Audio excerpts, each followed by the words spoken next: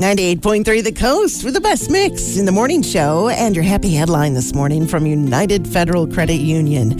We get you. You know, pickleball is the one sport that has completely taken over the nation right now. And there's a group of pickleball fanatics who decided to play their sport for charity.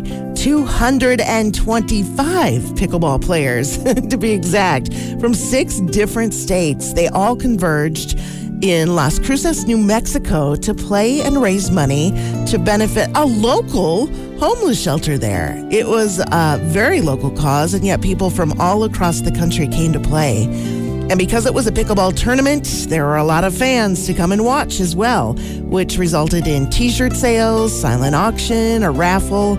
Over $25,000 was raised for this homeless shelter, which specifically focuses on giving medical, physiological, and therapeutic programs to veterans. Pickleball for a wonderful cause. And that's today's happy headline from United Federal Credit Union. We get you from the coast. Hi, I'm Alan Kepler.